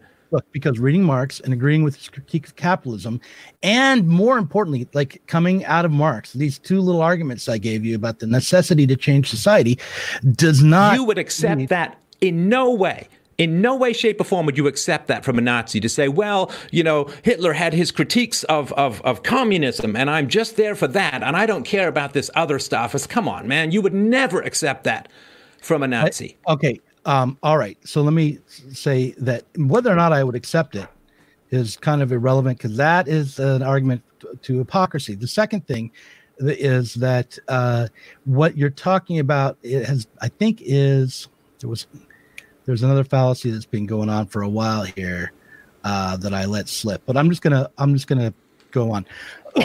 But no, look, if someone said to me, I've read Hitler's program on literacy, to go to make a Bernie Sanders reference, I've read the documents in the Nazi Party, which were about teaching kids to read, and they're good, and we should use them, I would be suspicious, but I would not say, oh, you hate Jews. I wouldn't, because that would be irrational. But you are not interested in Marxist literacy program. You are interested in revolutionary socialism and seizing controls of the means of production and allying yourself with an ideology that both advocates for and has enacted the murders of tens of millions of people. That's so not comparing true. it to Hitler's literacy program is ridiculous. I'm interested in these two arguments. Let me repeat them to you. Human societies set up the terms of human social relationship, including whether or not freedom of thought and expression is possible. The primary way human societies determine what is possible is by creating systems to meet human needs and imposing norms on people in order to meet those needs. If we want to maximize freedom of thought and expression, we must create a system to meet human needs that encourages these sorts of freedoms. A society that creates conditions wherein the majority of people must ingratiate themselves to and work for a minority of people in order to meet their needs incentivizes servility and self-censorship. Under capitalism, the majority of people must ingratiate themselves to and work for a minority of people in order to meet their needs. Therefore, capitalism incentivizes servility and self-censorship. And I don't think that you've talked about that at all. Instead, you've gone back again and again to the very first thing you said, which is, the hundreds of millions of dead bodies, which I have answered with, you know what? There is this long process of modernity and liberal questing after freedom. And if you look to Marx's history, you'll see he was right in the thick of it. He was right in the thick of the same bourgeois revolutions that you would, I think, admire. But he wanted to go one step beyond them and also liberate workers. Now, that didn't work out very well. What happened instead in the 20th century, by and large, was that you had the development of states, bourgeois states, and sometimes not very liberal ones come out of that rather than authoritarian states, rather than any liberation at all for working people. So, okay, is that the fault of Marx, the old revolutionary from the 19th century who wrote the Communist Manifesto with demands in it like everyone should get the right to vote? I don't think so. Is it the fault of Engels, who in the middle of a revolution said, we need to strike terror into their heart and kill all our enemies and make sure that these forces of reactions are wiped out forever? In other words, let's not have any more kings. Let's not have any more domination. So no, I don't think it's his fault either. I do think that it's very difficult. The process of arguing for and then creating socialism, which is, in fact, only the arrival at actual human emancipation as conceived of by liberals, I think that is very difficult, and that you have to hold on to some principles of basic decency along the way, or else all will be lost. But no, I'm not going to sit here and say because Marx critiqued, monarchical power or, exploitation of workers, that means he wanted to kill your family. I mean, that's crazy. Well, except that he called for violence, and violence is exactly what happened. Now, you can say, well, Marx was only talking about the kings, but it turns out, funny story, apparently there were about 100 million kings in the world under communism because they all got killed. Once you unleash the demon of violence... You're just moving again from the context of Marx's I gave time. You a long speech, man. I did not interrupt. All right? Okay, go ahead. Thank you. I'll give you your speech. I think that it's worth examining the call to violence, because this is not a theoretical construct in the world. Communism's call for violence is not a theoretical construct. I will tell you this as well, Doug, and I appreciate you having me on to have this conversation. It is not a theoretical thing for me as well. Being anti-communist, when I go out to try and give speeches, I get bomb threats, I get death threats, I get my listeners attacked, they get tip over buses, they use violence against people who want to come and hear talk on philosophy. Why? Because I'm very specifically and vociferously anti-communist. In other words, where the fuck is my freedom of expression? Where the fuck is my capacity to go out there and speak and talk? Because it is the communists who are coming out and attacking, using the very violence that Marx calls for, because they call me a reactionary. Because you can call anyone a reactionary, and that unleashes the hounds of hell at their very doorstep. And so, for me, this is not a theoretical